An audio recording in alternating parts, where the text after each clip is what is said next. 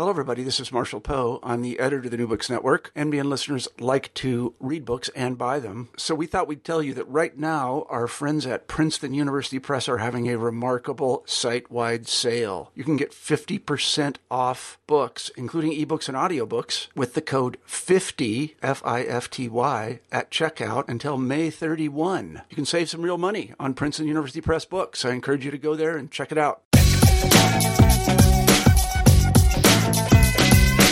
Hello, and welcome back to the New Books Network. I'm Siobhan Mukherjee, the host of New Books in Law. Today we'll be talking with Professor Kurt Von Dack about his 2012 work, Freedom Has a Face, Race, Identity, and Community in Jefferson's Virginia. Professor Von Dack is an associate professor of history and assistant dean at the University of Virginia.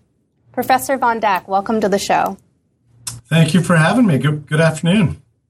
I wonder if you'd begin the interview by saying a few words about yourself, your background, and how you became attracted to the history of African Americans in the South. So, I backed into this a long time ago. I was a very eager undergraduate, and I thought I wanted to do first Middle Eastern history. I was quickly disabused of that notion. Took one class.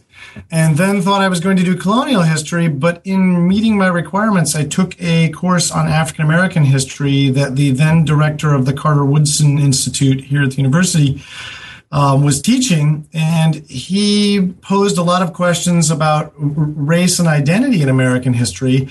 And I kind of got hooked on it right then and there and sort of followed him around as an undergraduate and chased down whatever lead he sent me on. And that's kind of where the career began. And I don't think I'm alone with a lot of people who have PhDs. That's kind of where it often starts. And you keep chasing the same questions from then on. And so I again, started as an undergraduate, continued that work in graduate school, and here I am today sitting back at the University of Virginia as a faculty member. Great. Could you tell us now how you came to write Freedom Has a Face? So, and this is a bit of the same. I started with an undergraduate paper, a long time ago, and it was on a free black family in Virginia. And this started with even some of the most seemingly mundane records, tax lists and census reports. And I was able to piece together kind of a mini biography of this family. And again, I think as an eager undergraduate, I think the paper was titled Slaves Without Masters, ? And I know you will probably talk about Ira Berlin's landmark work at some point, but that was kind of the pole star for my work. And by the time I got to graduate school, I had done enough research in Virginia that my advisor in graduate school said, well, we could basically light a fire with what you wrote as an undergraduate, but you're really looking at good records and you've teased a lot out of them. Why don't you go back and do this a lot more systematically? And I have always thought of myself as a social and cultural historian. And in doing this work, I ended up going through court cases. And it was the court cases where I really fascinatingly began to get the evidence to make claims about social structure and culture in the 19th century rural South. And so the book has a really long arc, but it grew out of a small undergraduate paper, then an undergraduate thesis, and then my dissertation. And by the time I had finished the dissertation, the story had shifted again, even a little bit more. And so that was revised and reworked for the book. Okay. Would you mind now discussing a little more about your sources and the methods you use for piecing together a picture of life in this county? And the subjects of your book, they don't necessarily, they've not left a very clear paper trail that it was easy for historians to piece together. So it would be interesting to hear how you found a window into their life. So I first have to really thank a local historian here in Albemarle County who is just compiling. He was creating a manual that was a guide to African American collections. He was working on this when I was an undergraduate, and he gave me a partial draft that was my Rosetta Stone. It told me where some of the records were, and that's what got me started. And you're absolutely right. These records are really tricky, and so it's basically every municipal record I could get my hands on. So I started with census reports, property tax lists, real estate tax lists, and then moved from there into deed books, which record every business transaction that anyone conducts. They would go into the court, and you can put together a sort of a social genealogy of who's connecting with whom. And so built it from there, then went through, and this was the painstaking part, but fascinating reading. I went through every will book in the county for 80 years, and every time I saw a name I recognized or there was a mention of a slave or a free person of color, I transcribed the entire thing. And this was, I think I'm right on the edge, right? If I had gone to graduate school 10 years earlier, I would have had a lot of index cards. And if I had gone to graduate school 10 years later, I would have been entirely computerized. So I sort of lived half in both worlds. I learned how to construct a database without any training, and then did my own documentary transcription and just kept working through these documents. And then from the deed books, the court order books, and then into the legal records, largely criminal court proceedings, that's where, again, I think I really found the richest evidence. And when I was done, I simply sifted through and tried to sort by name to see what I could come up with. And I think I'm pretty clear in my introduction that, my book is driven by those who left enough of a record behind that I can record them, because they didn't leave collections of papers, right? This is not, I fantasize about having Thomas Jefferson where, you have 120 volumes. He's almost said too much. And I have the opposite problem that the very people I want to talk about never speak directly, but occasionally in a court case. And so I use this database to sift through and track people across multiple document streams. And that's where I started to realize, I have this really great court case, but look, I can actually say a lot about this person's life. I know that they owned property. I know who they married.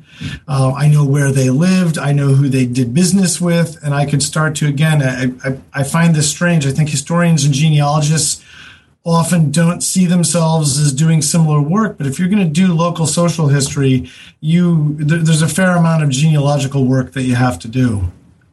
And so that's sort of how I built it. So I don't know if that quite constitutes a methodology, but this is how it grew out. I just chased every document I could find for my time frame.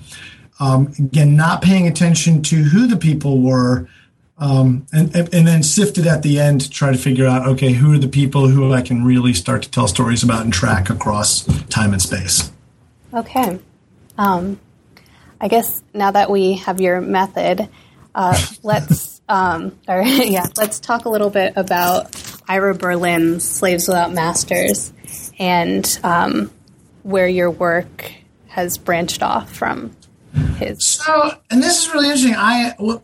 This book is what started when I read it as an undergraduate, and this is what got me interested. I was just in love with this book, and I think if you look at the historiography on free people of color, right, it kind of creates a silence. It's so well written, so comprehensive, and so nuanced that I think for a long time scholars didn't quite know how to work around the edges. So I was one of those people, and I started really wanting to kind of do a local case study of Berlin. And it was during the dissertation phase, it became really clear to me, there was something else going on that didn't quite, and I didn't know how to explain it then, but didn't quite fit with Berlin's model, which is, right, Slaves Without Masters is what whites largely see free people of color as and what they want them to be in their ideal society in the South. And free people of color across the many Souths Berlin charts routinely resist this. And Berlin, I think, because he has this global South viewpoint, right? His lens is so wide. he, I would say, in some way privileges the power of the law in determining what happens to these people. And that's, again, because if you're doing every state in what becomes the Confederacy, this is a really huge project. And when I began doing the local sifting, it wasn't just occasional instances where it didn't really conform to that. It was something else. And the final piece of the puzzle for me that really helped me figure it out was Laura Edwards's wonderful book, The People and Their Peace, which made me reconsider the social and cultural implications of kind of legal thought at the local level. And what I found seemed to really fit with that evidence, that there were sort of two competing bodies of law operating at the local level. And what I came to realize is the state laws were often distant forces that local communities couldn't exactly ignore, but they were very busy privileging a different conception of the law, right? An unwritten, highly formalized common law that privileged context and community knowledge about people. And so their decisions, even when fully addressing the written law, were really about how to kind of navigate around the written law to achieve their desired objectives in these cases, because they were really often privileging, again, kind of context and community knowledge about people. Okay. I hope that answered your question. Sorry. Yes, I think it did. I guess we could go into a little more detail about law on the books and the actual behavior we see among the inhabitants of Albemarle County. So maybe the way to do this is talk about, I'll use one specific law as an example. And so in the post-revolutionary era, in 1793, the state of Virginia passes this law that requires all free people of color to register with their local county court and carry free papers. And they're, according to the law, right, supposed to renew them every 3 years. And what you find, at least in Albemarle, and it seems to me this evidence has begun to be confirmed by researchers elsewhere. Mel Ely's Israel on the Appomattox, looking at Prince Edward County, documents something similar. I had a former student who's now a Tulane PhD candidate who worked on Bedford County, Virginia, found the same very, very low rate of registration. So something was going on there. And this is where Berlin is right. One is free people of color are refusing to accept the limits on their freedom and are choosing not to actually follow the letter of the law and register, if at all, certainly not to renew on a 3-year basis. But I think, and I'm sorry, I've kind of lost my train of thought here. I think there's something else going on, right? Those laws matter because this is what the ideal white society wants. But on the local level, they're not often enforcing them. So I think this is not that those laws don't matter, but they choose not to enforce them. And I think actually you were going to ask me this question later. I'm going to kind of jump out and answer it here because it fits. They didn't have to, because in Albemarle County, 51% of the population is enslaved.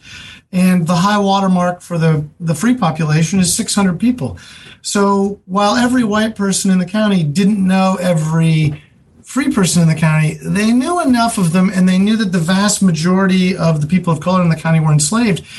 They didn't feel the need to have this, to really hold this registration law, to uphold it. And so they chose not to, and they often knew of the very people that they passed. So when you're walking on the rural road and a free person of color comes by, you likely knew who they were and where they lived, even if you weren't well acquainted with them. And I think this often drove this, that the white people in Albemarle County, even if they had, and often did, had very negative conceptions of free people of color, didn't feel the need to enforce these laws on their local group. And of course, these laws could always be enforced. This is the really terrible part about it for free people of color. So they're working heroically to fight against these laws and white perceptions.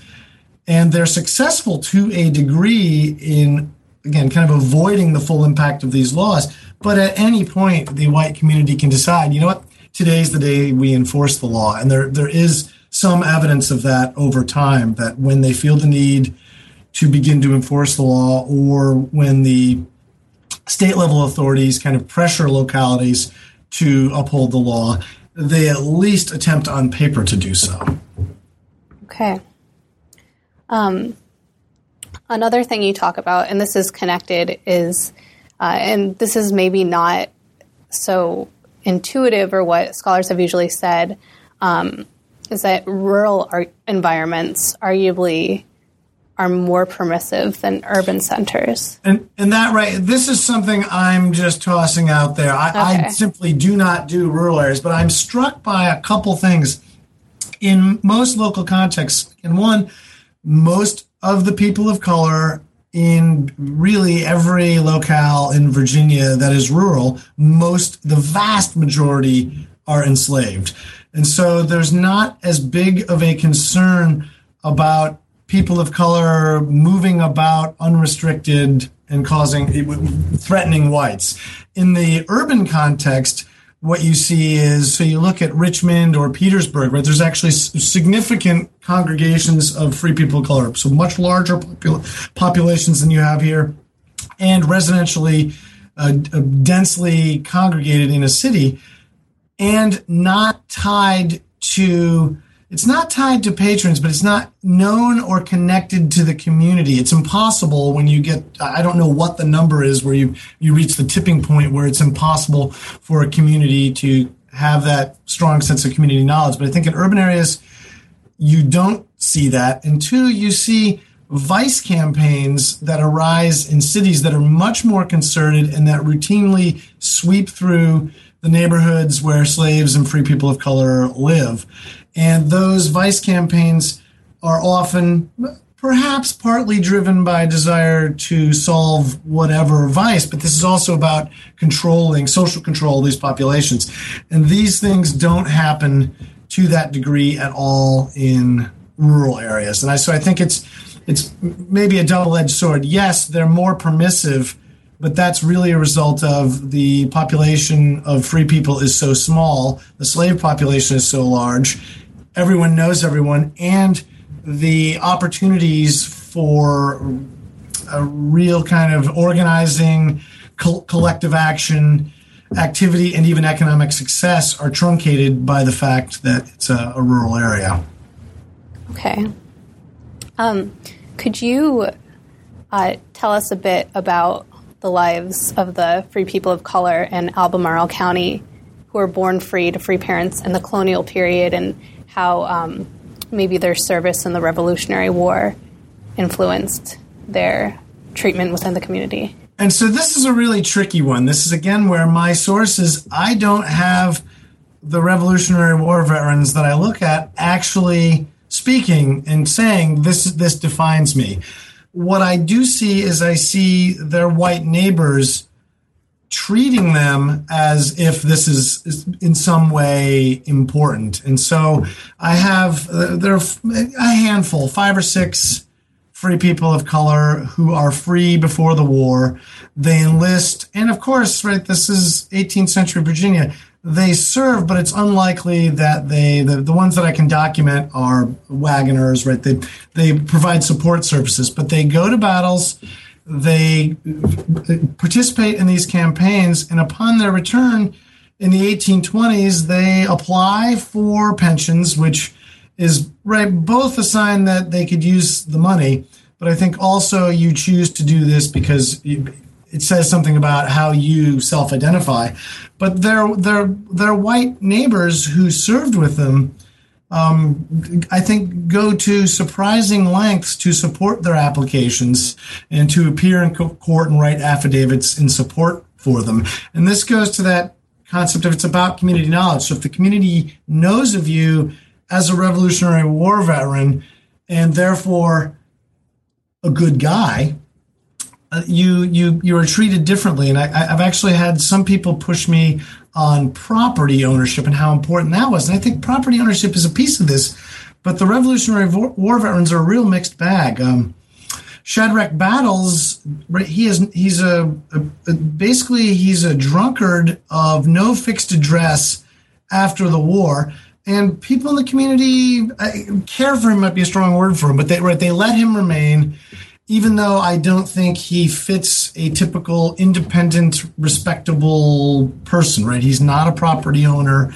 He is, in fact, an alcoholic. He's often paid in, petty cash and alcohol for his work, but he just the same applies for his Revolutionary War pension, is granted it, and his white neighbors and people he served with come to his support, which, again, is not that coming to their support. This is something you don't have to do, right? There's a power in simply agreeing to do that that I think is important social power that these people had to know they were using. But again, I can't confirm because I don't have their words on it, but I know that they applied and it seemed to be treated as a calling card by the community. Okay. Could you discuss now some of the next generation's experiences with the legal system? Well, so I think, and I would like to say that, right, they learned from their parents how to do this. I don't know, but what I see is across time, the people that I look at, if they are well known in the community and in some way seen as respectable, hardworking members of the community, the law operates very differently for them than it does for other people. And I don't even know that I only have a couple people in the book that I think really distinctly suffer once they enter the court system. And I'm arguing that the ones who do seem to have identity problems, that people don't really know who they are. There's Marinda French is a free black prostitute who gets into trouble, and the court doesn't even seem to know what her real name is. And there's a debate about that in the actual court case. And I was really struck by this, that this is the problem. So she's not the children of a Revolutionary War veteran, but she doesn't have the community connections. No one actually knows who she is. And this is not having a single white benefactor. This is being known in the community. And the children of free black veterans, it seems to me, benefit from the relationship to their fathers who served in the war. And then they maintain this, and sometimes with their parents' help, right, maintain reputation through gainful employment and property ownership. So property ownership is definitely an important piece of this story, that those who are able to maintain property ownership and continue to be really hard workers in the community seem to run into less trouble with the local legal system and with their white neighbors. Okay. Would you discuss now the relationship between free people of color and their use of the legal system and white patrons, and also a lot of the people who seem to be the most successful actually had a white father? So I think I've been asked this question too, and I'm struck by, in 1833, I don't know how many, I only knew a couple of these that have been found, but the state legislature, in the wake of the Nat Turner Rebellion, decides that we should have a colonization survey. This is really a detailed census of every free person of color in every county. And so the local county authorities go out and they conduct a census, and it describes name, age, physical description, job, nearest white neighbor, and then, oh, by the way, would you be willing to be colonized to Africa? And so we have this really detailed, this is right in the middle of my time frame. And the vast majority of the people I'm looking at least as they are recorded in documents, are all somatically, right, they're mixed race people, all of them. So I think it gets pretty tangled. It's hard to say, right, this is the benefit of people who only people who have white fathers. I think everybody has a very mixed blood or race here. And so it's hard to sort of separate those people out. And I think we run into this problem that we actually don't know. We only have what the county clerk recorded them as looking like. And Orville Burton, in his work in Edgefield District in South Carolina, this is another impressionistic question. He suggested that, right, people might actually, that color as recorded by white officials might actually be a function of community inclusion. And I wasn't able to, I do have evidence that there are occasionally people who, when they first appear in the records, are described as very dark, and 30 years later they're described differently, but I wouldn't call it enough evidence to make an argument about that. So I'm not entirely convinced that white fatherhood is the key piece of this. I think it's, what you see is it's being known by a whole lot of people in the white community that changes how you are perceived and opens up those doors. Like, one white benefactor is often not enough to protect you. Now, there could be financial benefits from that, and there are definitely instances of that where the white father, right, prepared for their freedom with education and even property. And that really gives you an advantage when you become an independent free person of color. But you can't maintain that advantage without continuing to be really connected to the community. So it's not, I think, a lot less about patronage and more about being widely known. And so, I don't have a barber here in Charlottesville, but if you look at the people who've done work on free black barbers, this is often the case, right? This is a position where you get to know a lot of white people by cutting their hair. And so you have a lot of people you can call for their support when you need it. And I see something similar with people who work in the hotels in Charlottesville after the university opens, that, again, it's a handful of people, but they know so many white people that when they need white support, they don't have a paternal benefactor who comes to their defense. They have this, they have 100 people who will sign a document in support of them. Okay. Again, I don't know if that fully, I get off on tangents. I don't know if I fully. No, that's perfect.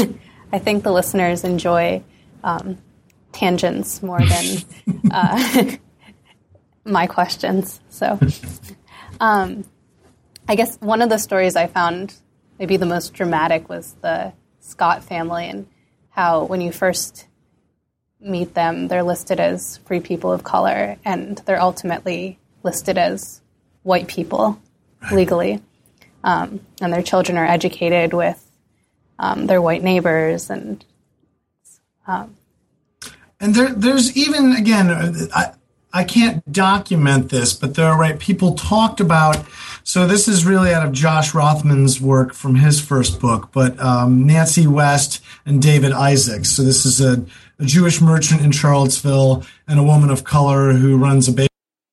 Children are really active in the community, and even some of the kind of fire-eating secessionists in their recollections talked about how their children were educated with whites. And so this was even earlier than the Scott family. So there's some evidence of people who are light-skinned enough and moneyed, financially secure enough and socially connected, that, again, some of these laws and some of these social practices don't always fully apply. And I come back to, you can do this in a county where there are 10,000 slaves and 500 free people of color, right? I think that if you shift those numbers dramatically, you might not see the same story. But I don't know, because I've not done the research in urban areas. But from what I've looked at in secondary sources, you don't see nearly as much of this in most urban areas. You were talking about the Scots, and right, they actually are legally declared, and they're not quite white. This is, they create an intermediate status. You are no longer not a Negro is the phrase used in the law. And what it means is, if you can demonstrate that you have sufficient white ancestry, you can be declared not a Negro, and therefore you are exempt from all the laws that are hemming in and, limiting the rights and privileges and citizenship rights of free people of color. So you're free from those. So it doesn't mean that you're white, you're just no longer a free person of color. Okay. And that's what the Scots do. as do the Barnett women later. But that's a later antebellum development, right in the 1860s, I believe, is when the law comes in. But this practice, the social practice of some free people of color being able to interact with whites in the educational setting, in business settings, even in social settings, as something resembling equals, is a practice that has long roots in, at least in Albemarle, and I get the sense in other communities as well. How is it that newly free people are able to evade the requirement they leave the state in 6 months? So that law is required. 1806, this law is passed. It says after May 1st, 1806, anyone freed has to leave the state within 1 year, so it's a year, unless they get permission first from the General Assembly to remain. And what happens in the years after this law is passed is localities, inundate might be a strong word, but every locality sends in petitions. And there seems to be this attitude that free blacks as a concept, when we're talking in the abstract about them, are a dangerous threat to slave society, and we don't want them. But when you ask people at the local level, what about the people you can name that are standing next to you, the conversation changes. And so you see communities often complaining not about the free blacks they can name in their community, but the ones in the neighboring community. And they tend to do this over and over. So they send lots of petitions to the state, to the assembly, saying, we want this person to stay, right? They're hardworking, they're industrious, they're respectable, they're a benefit to the community, we want them to stay. And I think the overwhelming majority of them are actually approved, and eventually the state assembly, I think, thinks, we're not really, this is beneath our dignity. We're not really in the business of answering all these local questions about free people of color. So they rewrite the law saying the county courts can make their own decisions about this. This becomes a county court process after that. And you see the same thing here in Albemarle. There aren't even many petitions brought forward, and most of them until the 1850s are granted, or they have this great habit of filing the petition, and then the court just continues it out of existence. So nothing ever happens. And this is a pretty common practice around when local areas decide or are told to really follow the letter of the law, they tend to paper follow it and continue it out of existence. Again, until the 1850s. Something is definitely different in the 1850s by and large. But so that they stick around, and I think the reason they stick around is everyone knows they're free.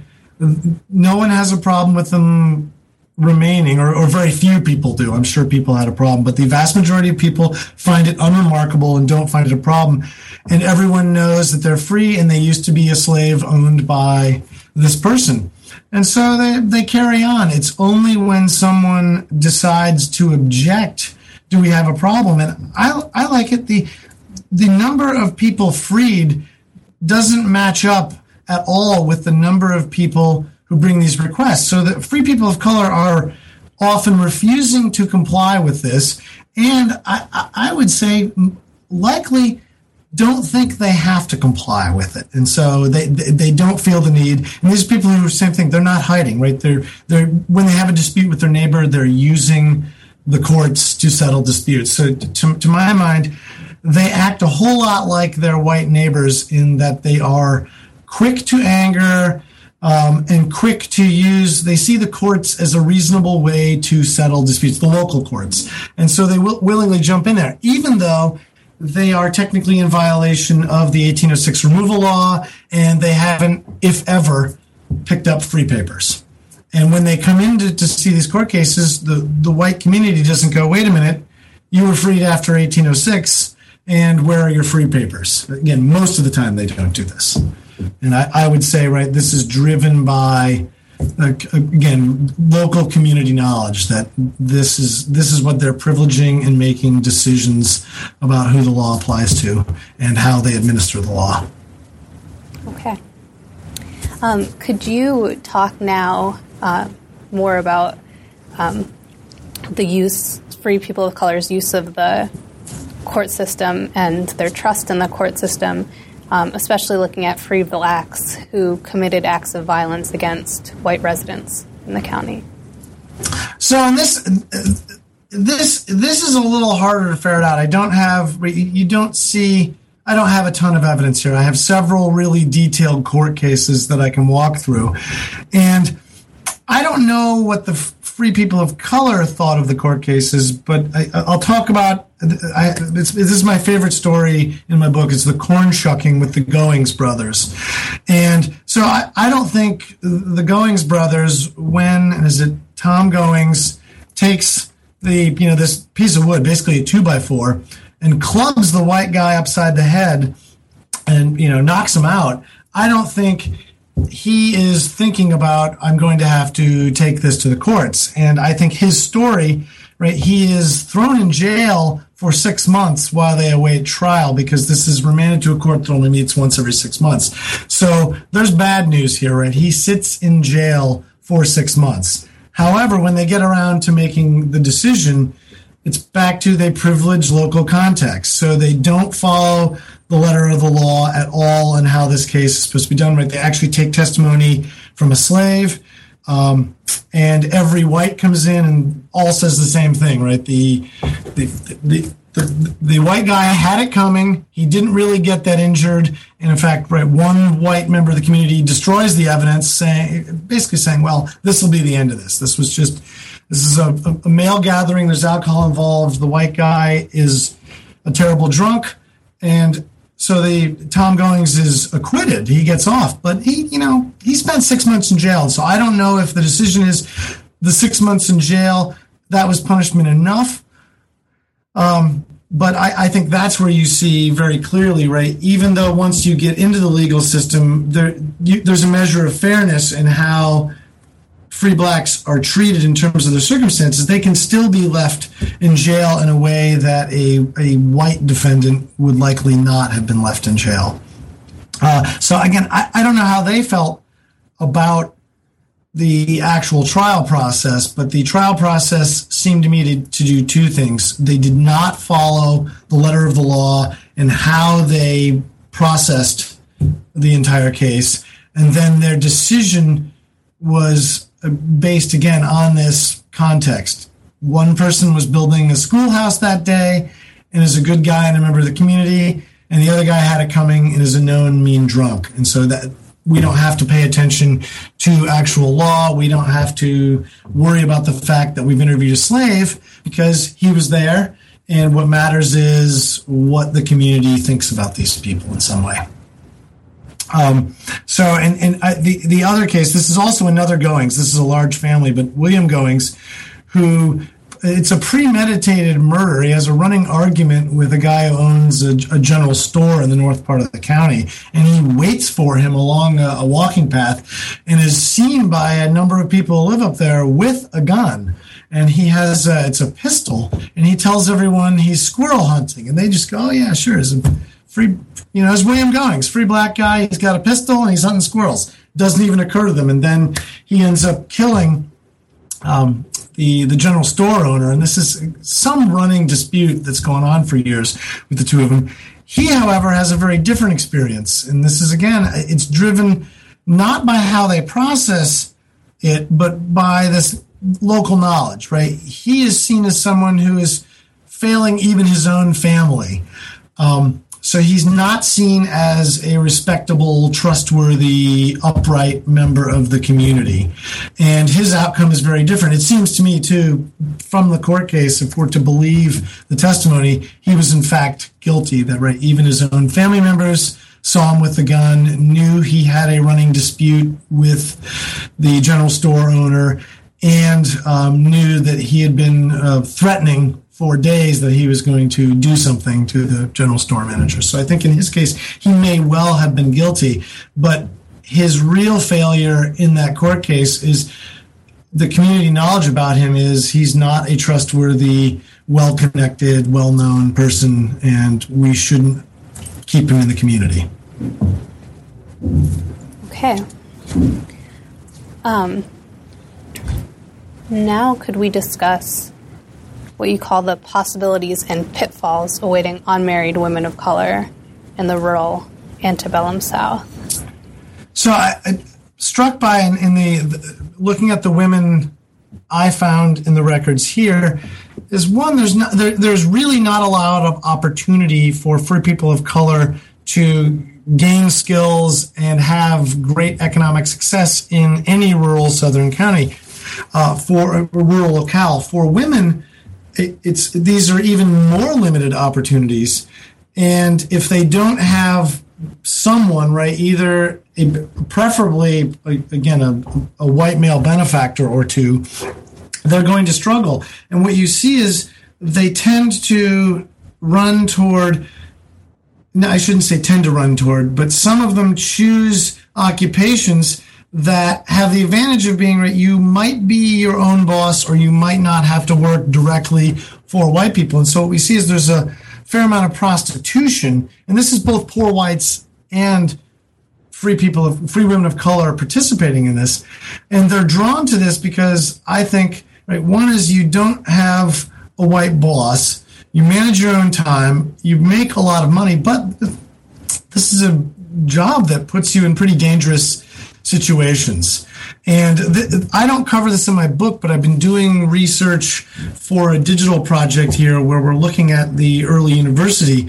And as the university pops up and they begin construction and it opens, a mixed community, largely of free people of color, but also some whites, moves in, they buy property, and they live immediately adjacent to the university. And they're coming here for economic opportunity, and they're doing the same kind of work, right? Some of them are engaging in prostitution. Some of them are washing clothes or doing seamstress work. Others are running kind of, grog shops, so liquor, food, and gaming. These are all kind of risky occupations as a free person, for anyone, but particularly as a free person of color. And they're doing this immediately adjacent to the university, which when it opens, there are, over 100, white male masters living here who can really cause problems. And so you're putting yourself in harm's way. There's a wonderful woman named Catherine Foster. She buys a house next to the university in 1830, and her actual homestead it's not like a little park. There was actually a grave site, and she had multiple jobs. She may have even been, and I love this, holding the weapons of the students. So when students came to the university, they couldn't bring their guns. So they paid her to keep them. It's such a messy kind of contradictory concept that there's this free woman of color who is certainly clothes washing, doing seamstress work, and selling food to students, who's also getting paid by them to hold her guns. So she's sitting there with this gun cache in her house. But that neighborhood is also, when students want to go on a lark and abuse people, that's one of the first places they go. So she has her windows smashed, stuff on her porch smashed. So she has this very kind of fraught relationship with the university. But she's here because it provides economic opportunity. And the women who, again, my sense is the lure of prostitution is it's an independent opportunity that can actually earn you an income and get you to the point where you can do something different. But it's really dangerous. It can be very dangerous work and put you in really threatening positions. Okay. Could you discuss now interracial sex and miscegenation in Albemarle County? Oh, boy. So, I'm not I only talk about this briefly, largely because, right, Thomas Jefferson and Sally Hemings have been this has been discussed at length by a number of other scholars. So I'm carrying their torch. And then Josh Rothman's work on interracial sex in early Virginia documents David Isaacs and Nancy West. But their work seems to me this is actually it's a common experience in some way, that there are a lot of people in Charlottesville that in Albemarle that you can document were engaged in these relationships.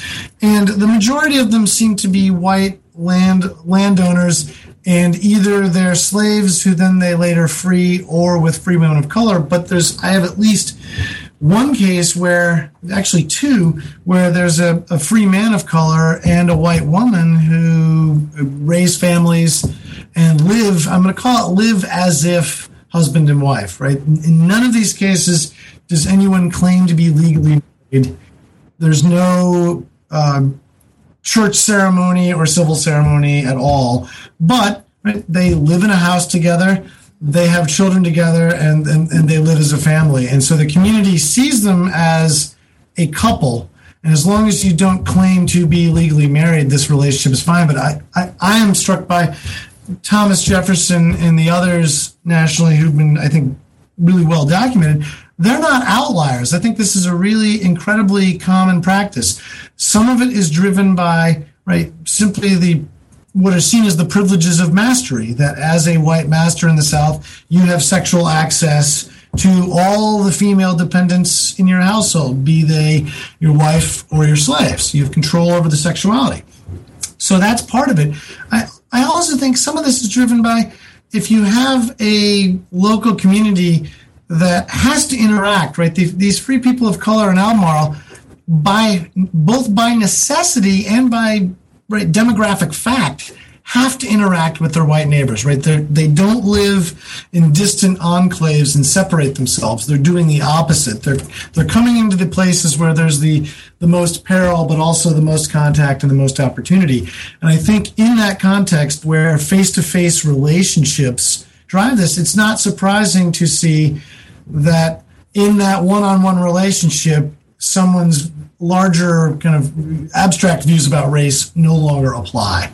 And so I think it's pretty common. I think it happens a fair amount. And I think my book at least gets at this, that Thomas Jefferson is just one of many people who seems to have had no qualms about having a relationship across the color line in the South. And Martha Hode's work has examined this as well. So this is not isolated to Albemarle County or to Virginia.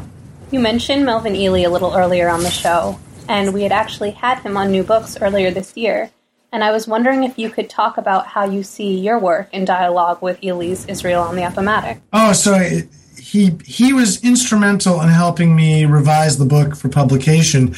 And I think we are really largely in agreement. And we both wrestle with, when you do kind of this micro-historical approach where you're looking at one little place, you can show some really interesting things you might not otherwise see, but it's hard to generalize, right? I can't really say with conviction this represents all of Virginia.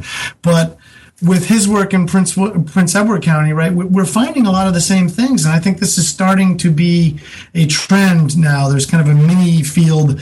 I'm going to call it a gentle revision of Berlin that's looking at what actually happens on the local level. So Kimberly Welch at West Virginia University, is doing this great work on Mississippi and Louisiana, and she's finding kind of a lot of the same stuff that Mel Ely and I have found here in Virginia. So I don't think this understanding of local social culture it's not going to look that different across most of the slave South, is the sense I get. But again, that's still only 3 locales. So, but yeah, we're absolutely in conversation, and his book came out right when I just finished my dissertation, and so for revising the book, I had to really go back and closely read his and figure out how to connect the dots. But I found it very easy because we make a lot of the same arguments.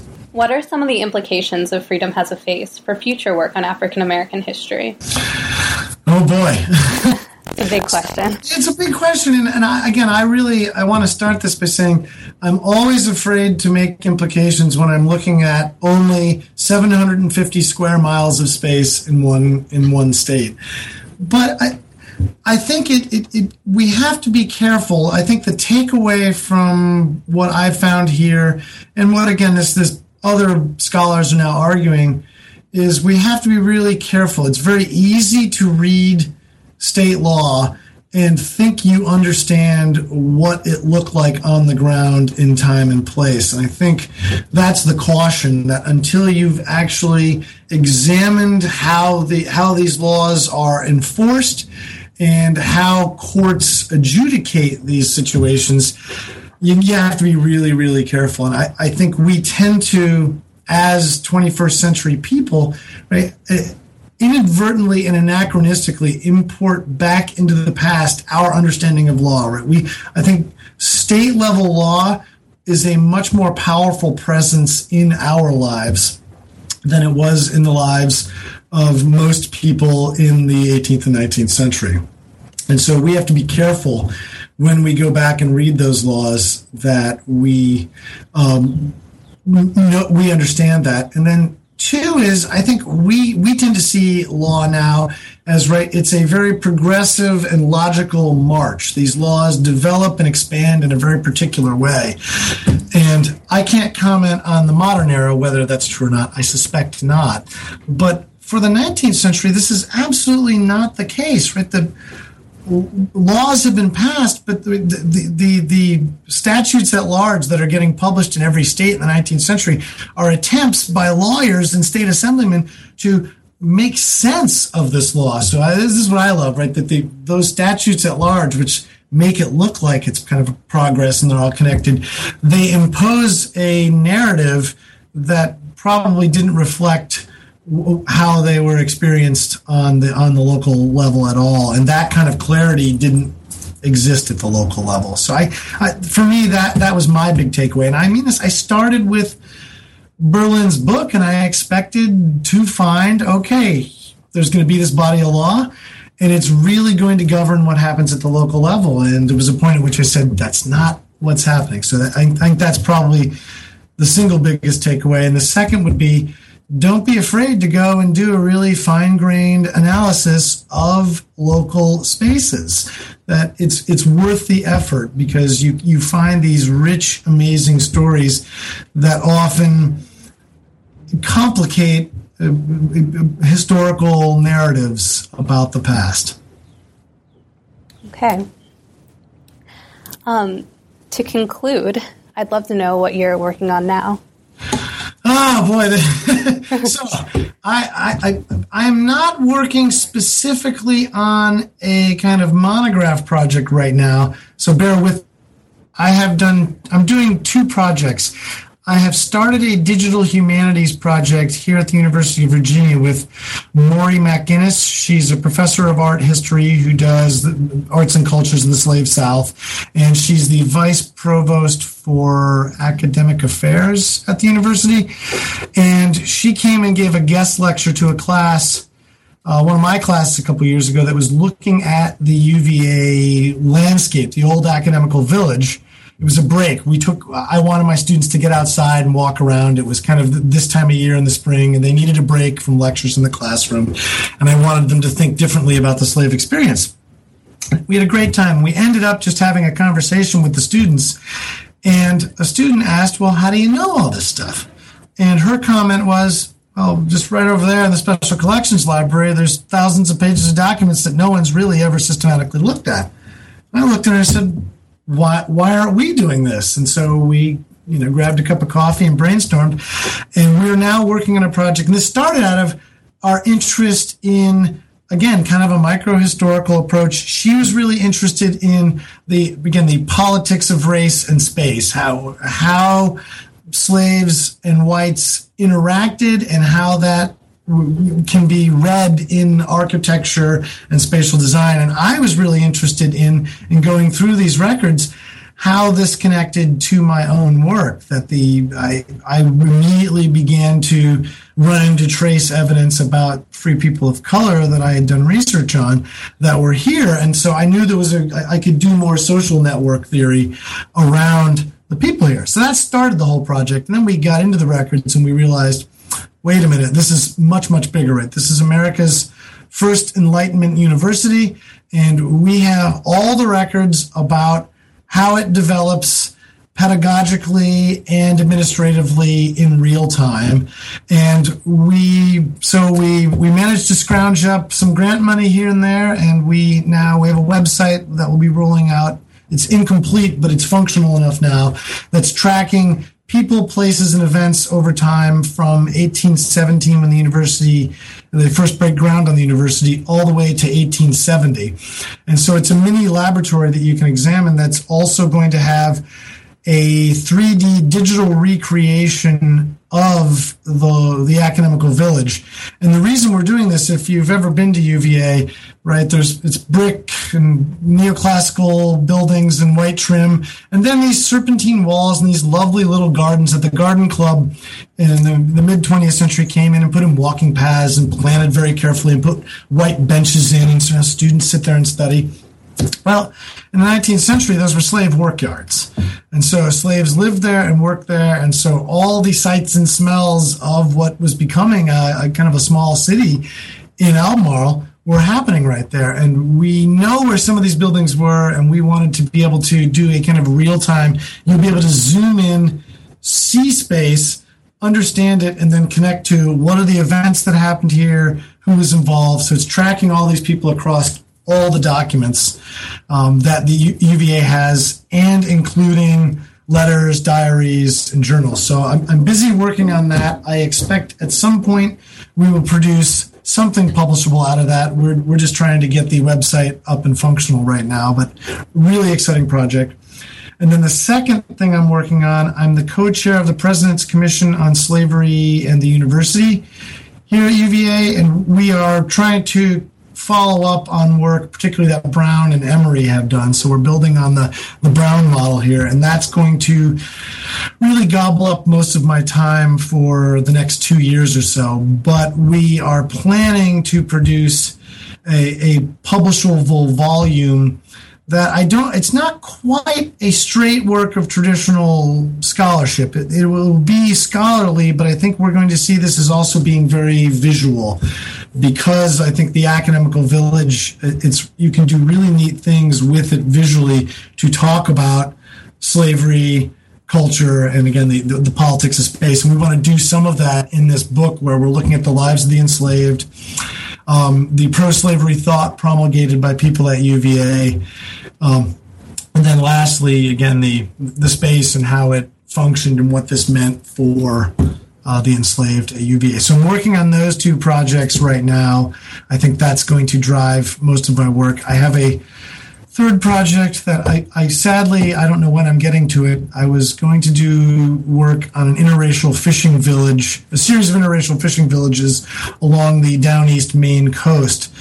But these two projects have really gobbled up my time, and I think are sufficient to warrant my time and energy. So we both have a website. I don't know it's called Jefferson's University, The Early Life Project. If you Google it, it will come up.